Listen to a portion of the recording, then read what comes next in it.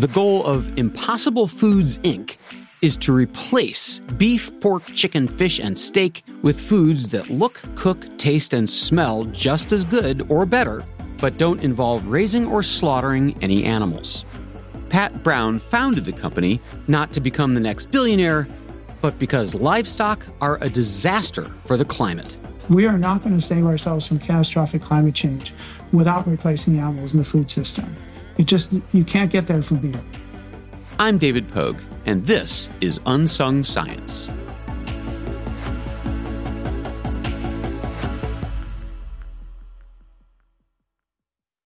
This spring, if you'd rather spend time enjoying your lawn instead of trying to keep it alive, there's good news. TruGreen is the easiest and most affordable way to get a beautiful lawn. All you have to do is water and mow, and they'll do the rest. Weed control, fertilization, aeration, and even some things you might not even think of. They'll do all of it, while you can do literally anything else. With TruGreen, you can have your lawn looking as good as a putting green. That's not hyperbole. TruGreen is the official lawn care treatment provider of the PGA Tour. TruGreen offers a satisfaction guarantee, and they have a verified best price promise, which guarantees you the lowest price with no compromise on quality. You do you. Let TruGreen do your lawn care. Visit TruGreen.com to get the best lawn at the best price with the best people guaranteed.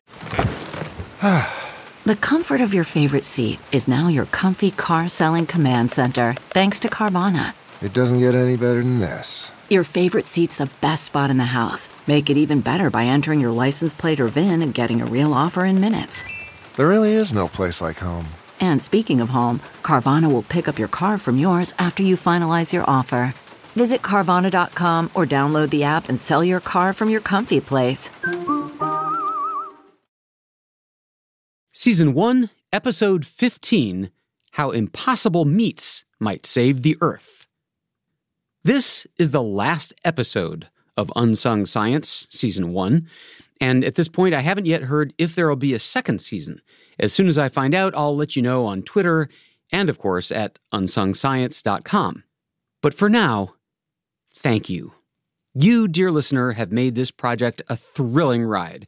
I've loved reading your reviews, your emails, tweets, your feedback, and finding out that you are just as fascinated by the backstories of great achievements as I am. Anyway, today's show is about one man's relentless battle against beef. Now, before you meet him, I'd just like to acknowledge how absurd that mission must seem. I mean, beef is America. Beef is a staple. If you're a typical American, you eat 55 pounds of it a year. If you go to a picnic or a cookout, you don't even ask if beef is on the menu. Of course it is. So the first question for my guest, then, is, so what's wrong with beef? I could spend an entire hour going down the list because there's probably 10 things, any one of which is reason enough to replace it. This is Patrick Brown. As our story begins in 2009, he was a biochemistry professor at Stanford. Well, a biochemistry professor taking an 18-month sabbatical to contemplate the rest of his life. How he, as a single individual, could do the most good for the world. And the answer was replace meat. In general, the use of animals in food technology is by far the most destructive technology on Earth. And cattle are the biggest part of the problem, okay? From a climate perspective, and this is something I really want to get into if you're up for it, meat production in general is responsible for 33% of global water consumption. In the U.S., there was a recent study that reported that more than half of the water that flows out of the Colorado River watershed is used to raise cattle. It's incredibly water intensive. More important from a climate and biodiversity standpoint, it's incredibly land intensive. Animal agriculture occupies about 49% of the area of the continental U.S., okay? Almost half. Look it up. I did look it up. It's true. Half of the United States' land area is dedicated to raising meat. Globally, we've turned over 1/3 of all the non-frozen land on the planet to cattle grazing. I'll give that a few seconds to sink in.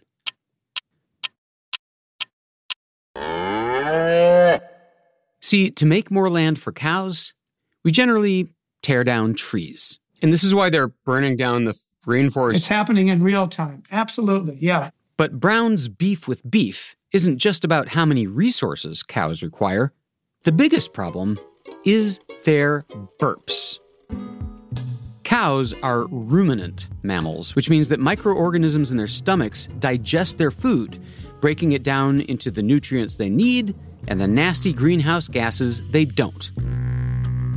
Buffalo, deer, elk, giraffes, and camels are also ruminants, but they're not nearly as much of a problem because we don't generally raise them to eat them. You can't go to McDonald's and order a McGiraffe. Anyway, those gases gotta come out of the cow somehow. You hear people say that cow farts are the problem, which is hilarious, but not quite accurate. 95% of it is burps. A single cow burps up as much as 5 gallons of gas an hour. If you burped up 5 gallons an hour, you'd be asked to leave the restaurant or the relationship. Half of the up-burped gases are methane, which is awful, awful stuff, many times worse than carbon dioxide. Our red meat creatures belch up more methane than the entire fossil fuel industry. If cattle were a country, they'd be the third biggest greenhouse gas polluter on the planet, right behind China and the United States. Put it all together, and meat animals pump out more greenhouse gases than cars, trucks, trains, buses, ships, airplanes, and rockets combined. A single cow isn't the problem, but 1.7 billion cows covering the planet is a problem, okay? 1.7 billion? That's the number. The total biomass of cows on Earth today exceeds by more than a factor of 10 the total combined biomass of every remaining mammal, bird, reptile, amphibian left on Earth, okay? Basically, we've replaced nature with cows. Now, you will note that in this huge list of reasons that beef is a problem, we haven't even brought up the grisly subject of how cows become burgers. I considered playing a little sound clip right here of a cow being slaughtered, but, kids listen to this podcast too. If they had a clear picture of how beef is made, they'd never eat a hamburger again, and they'd also never sleep again. So if you're really interested in knowing how abattoirs work, that's the fancy word for slaughterhouses, off you go to YouTube. You ask your audiences, of all the reasons you love beef, raise your hand if because it comes from the carcass of a slaughtered animal is one of the reasons. Nobody raises their hands. People love meat in spite of the way it's made. And they try very hard not to know where their meat comes from because it's just so unpleasant. Every abattoir on Earth, no matter how modern it is a horror show. I mean, we all kind of know that deep down, but who's got the nerve and the self-confidence to say, meat animals are a disaster, so let's fix it? This is the most urgent and important problem to solve in the world, full stop, okay? We are not going to save ourselves from catastrophic climate change without replacing animals in the food system. You can't get there from here. But what stands in the way is satisfying the demand for this particular kind of food that incentivizes people to cover the planet with cows. The more he researched animal agriculture, the more upsetting it seemed. And before long, it was goodbye Stanford, hello Impossible Foods, which he founded in 2011. Its modest goal was to create food that looks, tastes, smells, and handles like meat, but is made of plants using science. When I started the company, we put together an awesome R&D team. These are not people who came from the food industry. In the food industry, the innovation of the year is a new flavor of Fruit Loops. And we do have people from the food industry who are very good at what they do. But for fundamental innovation, that just does not happen at General Mills. So I hired people who would otherwise have gone into academia or into the biomedical industry, pharmaceutical industry, or whatever, who are basic scientists. Like 3 years in, we had something like 80 R&D scientists and like 3 business people. We were purely an R&D operation devoted to the task of understanding how meat works and figuring out what ingredients that we can source from effectively from the plant world or produced by fermentation are required to recreate that entire experience. You seem to have come into the problem saying, these problems are solvable, and they were. And I just don't know how you knew. I think a lot of scientists, if they had chosen to look at this problem, would have come to the same conclusion. This is a hard problem, but it's easier than a lot of biomedical research problems that you might want to study. Once you ask the question, it's answerable, okay? And the fact that we were able to find the answer basically says nobody had asked the question. Inside the labs, what is the process? What does it look like? Is it people in lab coats with beakers? Is it more like a kitchen? So we have a basic R&D lab that is building the knowledge that helps us understand what are the flavors and mechanical properties. That's the analytical part. There's the figuring out where we can source the raw materials that to precisely match the properties that we need, those ingredients. Then there's the engineering aspect of how we turn this into a scalable process and product. And then there's the sensory testing and cooking. We're iterating on all our products literally multiple times a day. We adjust this, we adjust that. We do analytical comparisons, but we also have sensory testers who are giving us feedback on whether it's going the right direction or not. So there is a kitchen aspect to it. I mean, when we were trying to make ground beef, one of our early taste tests, one of the tasters described the prototype as tasting like rancid polenta. And this is great. I love it because that's how it is in science, like you get better and better and better by iterating and understanding this is the next thing we need to solve. After 5 years of this taste testing and iteration, finally in 2016, the company was ready to ship its first product, the Impossible Burger. The Impossible Burger is not a veggie burger, which wouldn't fool anyone. It's not tofu. It's not that crumbly black bean stuff. Impossible Burgers look, cook, feel, smell, and taste astonishingly close to ground beef. Here's a chef guy on YouTube realizing that for himself. It cooks like meat, it feels like meat, and it tastes like meat, which, As you cook them, these patties even bleed the way raw beef does. This is what's so crazy about these burgers. They're actually bleeding there. I think they're ready to flip. And then the browning is insane. It looks just like an actual burger. In a bun with condiments, they're nearly impossible to distinguish from a really great dead cow burger. Best burger I've ever had. Just the perfect combination. Doesn't taste 100% like ground beef, but it's very close, but it has its own feel. And to be honest, I actually like the taste of it. The science behind this, it creates an incredibly flavorful product that really just holds up and tastes meaty. That is the most important thing. And yet, they are not meaty. They are meatless. The dominant ingredient is soy protein, and therefore, environmentally, they're home runs. Our current ground beef product uses 1/25th the land area. It uses 1/8 the water. It uses less than 1/12 the fertilizer and agrochemicals that go into making a pound of beef. Overall, according to the package, producing an Impossible Burger spews out 89% fewer greenhouse gas emissions than raising a cow burger. By the way, a little moment of disclaimer here. I have zero connection to this company. I don't own any stock. I'd never met Pat Brown until I harangued his PR people for this interview, and they didn't pay anything to be the subject of this episode. Okay, you got me. After the interview was over, they shipped me 1 box of their Impossible chicken nuggets, clearly trying to buy me off.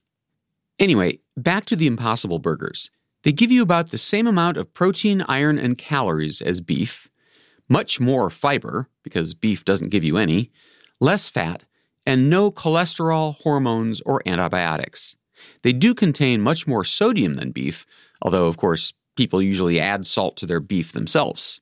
What I don't understand about your trajectory is that you had this idea, I'll invent a plant-based beef patty that, tastes as good and has the same texture, smell, color, cooking characteristics.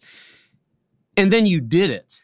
I mean, there have been many people who tried to make tasty plant burgers before you. I don't understand what gave you the confidence to think that you, this one guy, would pull it off?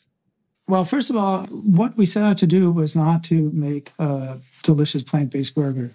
It was to build a technology platform that could replace livestock in the food system. Okay, that's a very, very different. So even bigger. It's kind of hard to explain, but sometimes with scientific problems, it's easier to solve a bigger problem than a smaller problem. And in this case, what you have to do is think about what is the essential value proposition of livestock as a technology. Basically, what they do is they convert cheap, abundant plant biomass into these nutrient-dense foods with a very specific kind of deliciousness that people are very habituated to and have learned to love. And when you frame it that way, and you say the job here is not, I'm going to create this little one-off product, but to replace that technology, then you have to step back and understand, okay, how in actionable biochemical terms does it produce foods that have these attributes that people love, okay? A lot of the way that works in terms of, meat, texture, and flavor, it's pretty similar across species and different form factors of meat and so forth. Basically, all the animals, if you looked at their tissues under a microscope or even under an electron microscope, you'd have a hard time telling one species from another, okay? And so we sort of set out at the beginning, basically saying that we're not going to just start slapping a bunch of ingredients together and mixing flavors in and hoping for luck. We're going to understand how meat works as a biochemical system. Are you saying that there was no point during that 4 or 5 year development period when you wondered if you would get there? No. I mean, I've never doubted our success. I went into this basically from, look, it's on us. When the Impossible Burger was first introduced, the company could make only small batches, so you could only get them at a few high-end restaurants. They weren't available in grocery stores until 2019, which is also when Burger King started offering the Impossible Whopper. I mean, beef is something that a beef eater knows intimately, and you have to nail the looks, the texture, the flavor, the smell, how it cooks, how it handles. We knew that we could not just use conventional food science the way, people in the past have tried to make meat replacements. We had to approach it as a hard scientific problem, a hard but solvable scientific problem, okay? You can break down the problem into solvable pieces. For example, how do you make a plant-derived burger get that slightly crisp exterior when you sear it? Well, they discovered that potato protein can deliver that effect. What about the sizzle of melting fat in the pan? Little flecks of semi-dried coconut oil could simulate that because it melts at about the same temperature as cow fat. A lot of the fatty mouthfeel that people get from animal fat sort of depends on the fact that it has a relatively flat melting profile that is sort of centered around your body temperature. One meaty characteristic at a time. Those were Pat Brown's solvable pieces. The hard part is deliciousness. Nutrition, cost, those are a piece of cake. It's producing the constellation of sensory properties that matter to consumers. And it's a constellation, but it's finite. The hard part is deliciousness. So how do you solve a problem like deliciousness? What plant-based ingredient can give you the delicious flavor of beef? It was clear that there would be no Impossible Burger until the company could find a solution. What is it that makes meat taste categorically different from anything in the plant world? If you give someone who's a meat eater some morsel of food and ask them to identify it on flavor alone, even just from the aroma, they could pretty much consistently do it irrespective of what kind of meat it is. Incredibly, he discovered the answer. Feeling sufficiently teased? Then stay tuned, because after the ads, I'll tell you about it.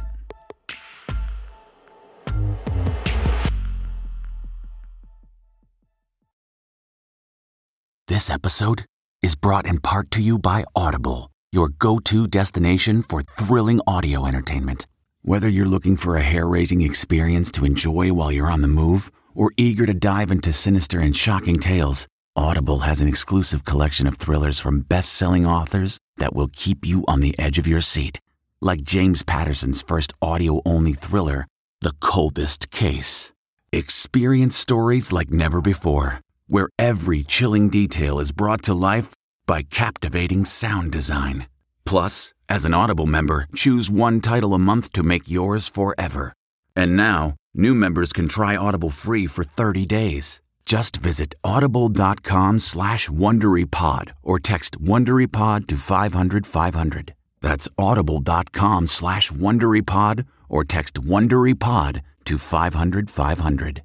Let's face it, people have different sleep needs. While you love your partner, sleeping next to them might not always be the most comfortable. Sleep Number Smart Bed is designed for your ever-evolving sleep needs, so you can choose what's right for each of you whenever you like. Maybe you prefer a firmer mattress, and your partner needs something softer. Because of the individualized comfort that you get from Sleep Number Smart Beds, you and your partner will sleep better together. All Sleep Number Smart Beds feature cooling, pressure-relieving comfort layers for soothing sleep throughout the night. And their temperature-balancing bedding is designed to move heat and moisture away when you're hot. When you're cool, they hold their energy to help warm you. The smart beds even automatically respond and adjust to your movements, so you sleep comfortably all night long. J.D. Power ranks Sleep Number #1 in customer satisfaction with mattresses purchased in-store. And now, save 40% on the Sleep Number Limited Edition Smart Bed for a limited time. For J.D. Power 2023 award information, visit jdpower.com/awards.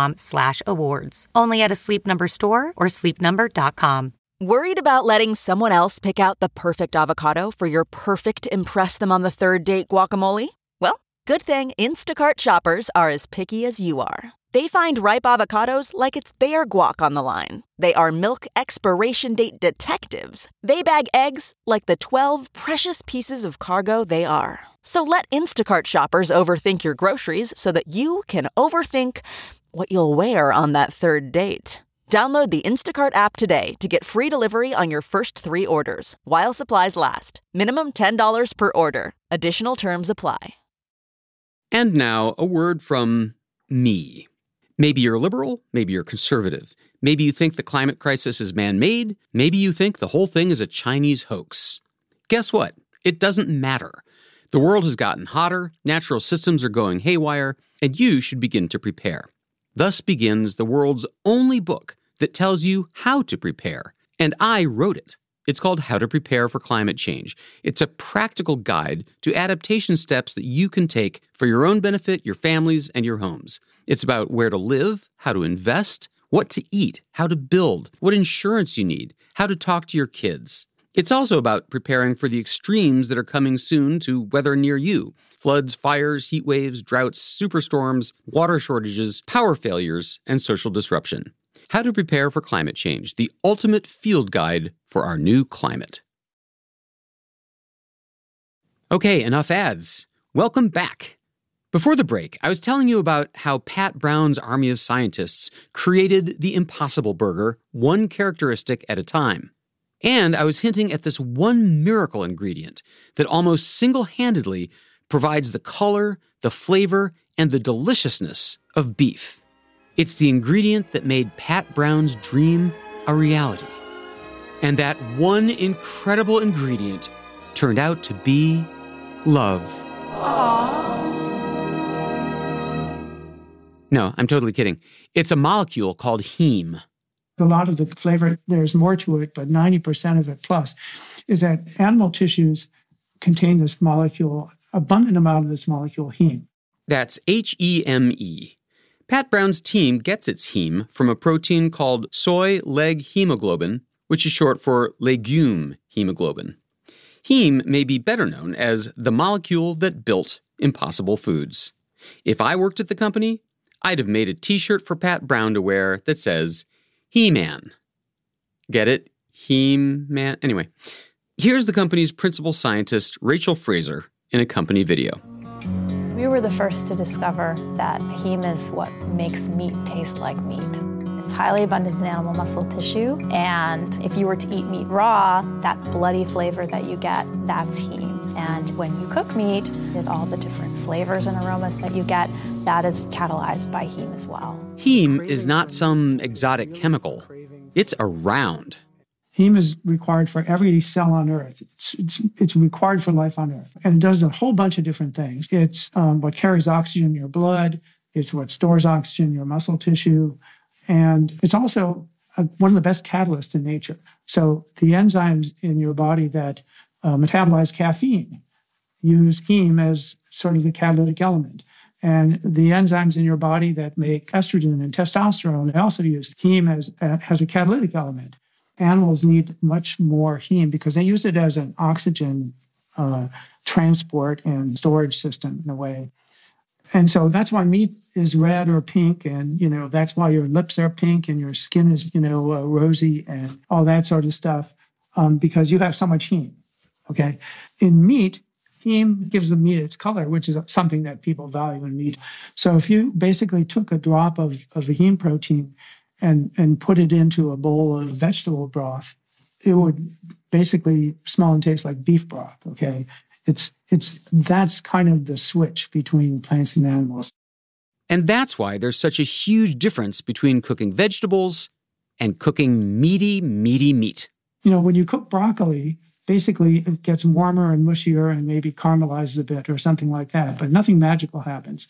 When you cook meat, you basically unlock an explosion of chemistry, right? You get this explosion of aroma and flavor that it completely transforms in its flavor profile, producing much more intense and new flavors in that process. Heme made the Impossible Burger possible. Pat Brown's army of scientists had done it. They'd managed to create a burger that really tasted amazing. The Impossible Burger was an instant hit. So was its arch rival, the Beyond Burger. Today, they're both selling incredibly well in stores and restaurants, especially since the start of the pandemic, when virus outbreaks tore through the meat industry, sickening and killing workers, closing meat packing plants, and raising prices. Overall, sales of plant-based meats and milks exploded 27% last year alone. We are now buying $7 billion worth of plant-based animal substitutes a year, a number that's supposed to more than triple in the next 2 years. No wonder Nestle, Tyson, Conagra, Kellogg, Hormel, and Kroger have all introduced their own meatless burgers, or will shortly. Elon Musk is famous for saying, I don't care if Tesla goes out of business. The whole point is to jumpstart electric cars. As long as electric cars takes over, I don't care what happens to us. Are you in that vein? Like, as long as we stop harvesting animals for meat, I don't care about my company in particular? I have a responsibility to the people of my company who have been busting their butts. And so I do care if my company goes under. But on the other hand, if other people are coming into the same technology and doing things better than we do, I feel like, well, they deserve their success. And I'm not interested in competing with them. I seriously am not interested in competing with them from a mission standpoint. I mean, at some point, I think we're going to want to be, collaborating with a lot of other companies and people and so forth to accelerate this mission. Now, it probably comes as very little surprise to learn that the meat industry hates the idea of plant-based meats, despises their popularity. Meat makers have gone to the remarkably expensive extreme of running a Super Bowl ad in 2020 to try to turn people off of plant-based meat, like Impossible Burgers. The ad is set at a school spelling bee. Spell propylene glycol. What's that? Propylene glycol. It's a chemical used in antifreeze and synthetic meats. P-O... You might need a PhD to understand what's in synthetic meat. Just how nasty is that ad? Well, for one thing, it contains a triple scoop of misinformation. Propylene glycol is FDA certified as safe for use in food, and it's in thousands of baked goods, prepared foods, candies, frostings, sauces, dressings, and so on. It is not antifreeze of the type that you'd put in your car. That's ethylene glycol. And here's the kicker. There's no propylene glycol in the Impossible Burger or the Beyond Burger. Pat Brown was not about to get kicked around by the dead animal lobby. Impossible Foods made an ad of its own, a parody of the spelling bee ad, and he himself played the role of the judge. And our first word is poop. There's lots of poop in the places where pigs and cows and chickens are killed and chopped to bits to make meat. And there's poop in the ground beef we make from cows. The meat lobby also hammers hard on the fact that Impossible Burgers are made from ingredients that have been processed, extracted from plants, fermented, mixed, and so on. Also, the company needed some way to get enough heme to make its meats in the quantities we demand. So it trained yeast to make that heme. They inserted DNA from soy heme into the yeast, which then ferments much the way we ferment yeast to make beer. And that, my friends, is a form of genetic modification. We're not going to have time for a whole big thing on genetically modified food, but here's the crash course. Basically, we've been genetically modifying crops for hundreds of thousands of years. When we selectively breed crops to get bigger bananas or juicier apples or whatever, that is super slow, crude genetic modification.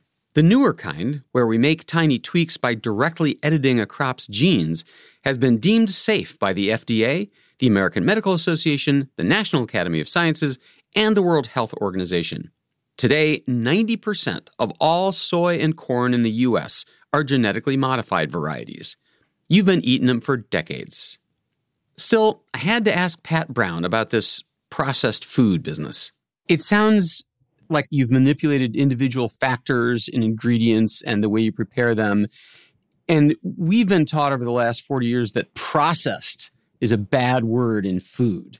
Do you get any reluctance from people saying, oh, it's so processed? That comes up a lot.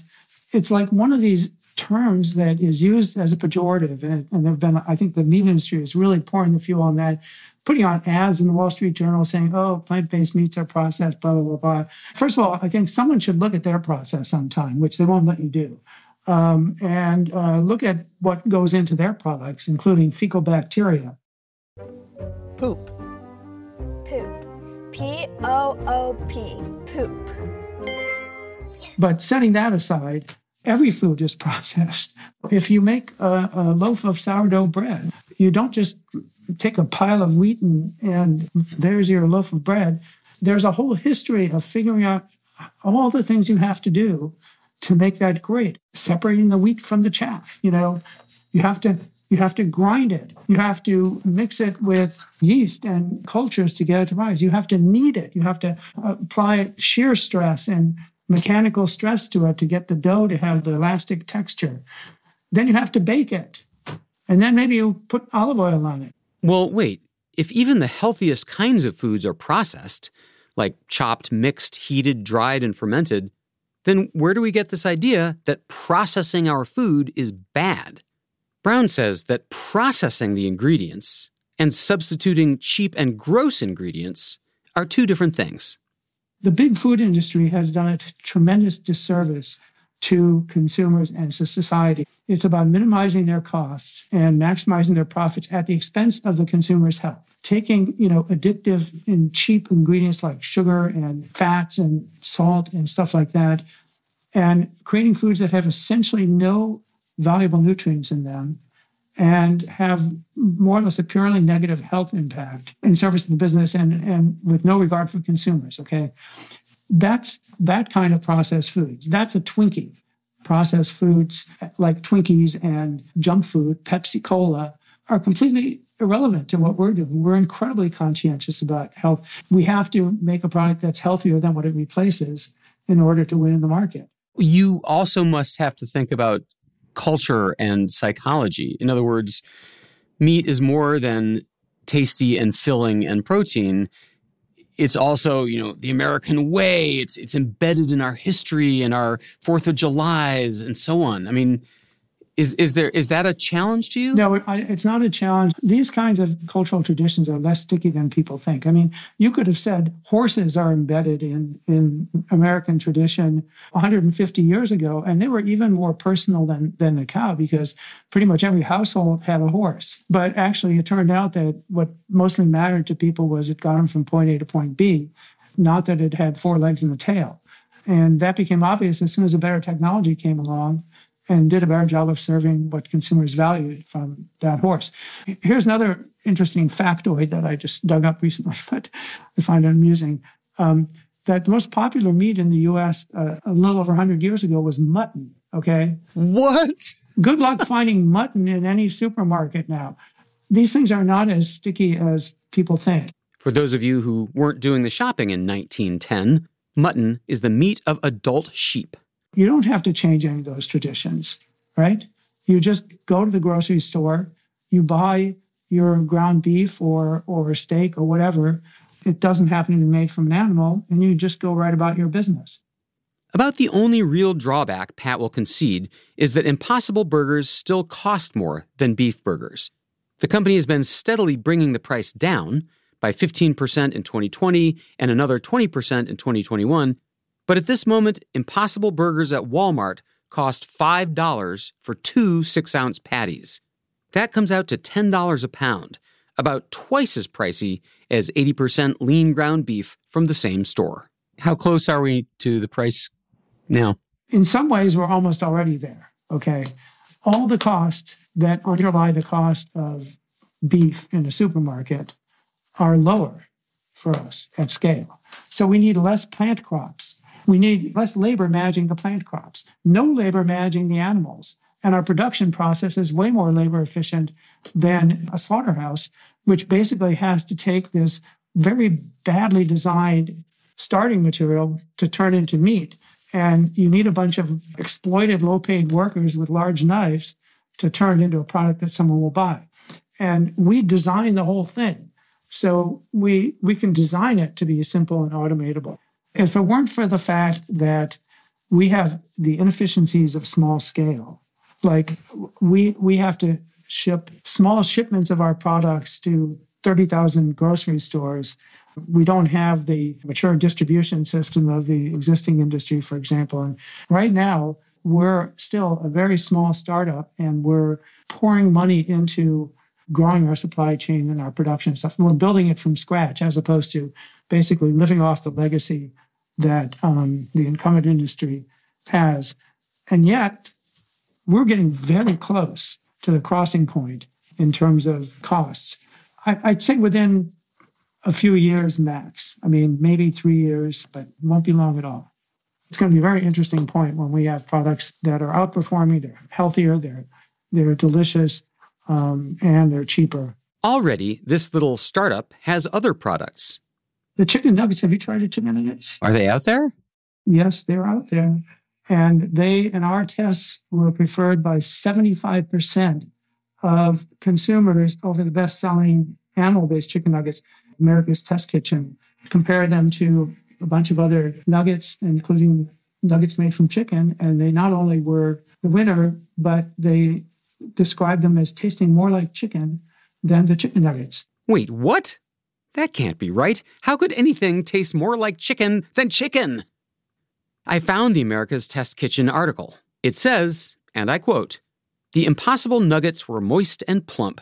They were also surprisingly flavorful and tasted more like chicken than the other nuggets." They're also selling Impossible sausage, meatballs, and pork. But in some ways, I couldn't help wondering, why go to such great lengths to simulate meats we already know? Isn't that sort of conceding defeat? Isn't that saying, well, we can't possibly get you to eat healthy, sustainable food, so we'll create something that tastes as close as possible to the unhealthy and unsustainable stuff? We could have said, no, we're not going to make anything that tastes like any of those animals, but we'll make something that tastes like an animal you've never experienced before, whatever. And that would be fun and interesting from a kind of artistic perspective, you might say, or even a scientific perspective.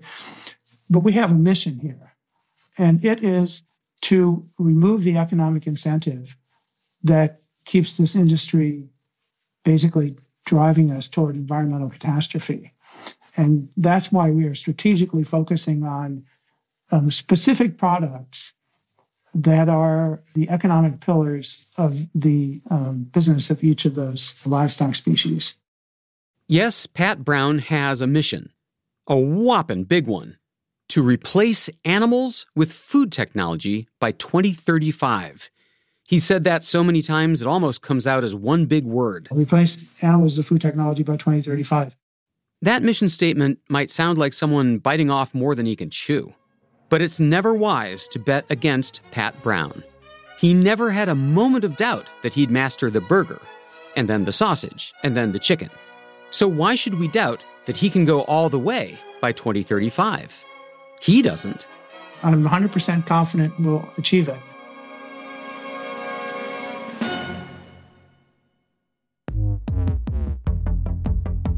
Unsung Science with David Pogue is presented by Simon & Schuster and CBS News and produced by PRX Productions. The executive producers for Simon & Schuster are Richard Rohrer and Chris Lynch. The PRX production team is Jocelyn Gonzalez, Morgan Flannery, Pedro Rafael Rosado, and Ian Fox, project manager. Jesse Nelson composed the Unsung Science theme music, and Christina Ribello fact-checked my script. At unsungscience.com, you can listen to every episode we've ever made and read complete transcripts. For more of my stuff, visit davidpogue.com or follow me on Twitter @Pogue, P-O-G-U-E. Thanks for listening.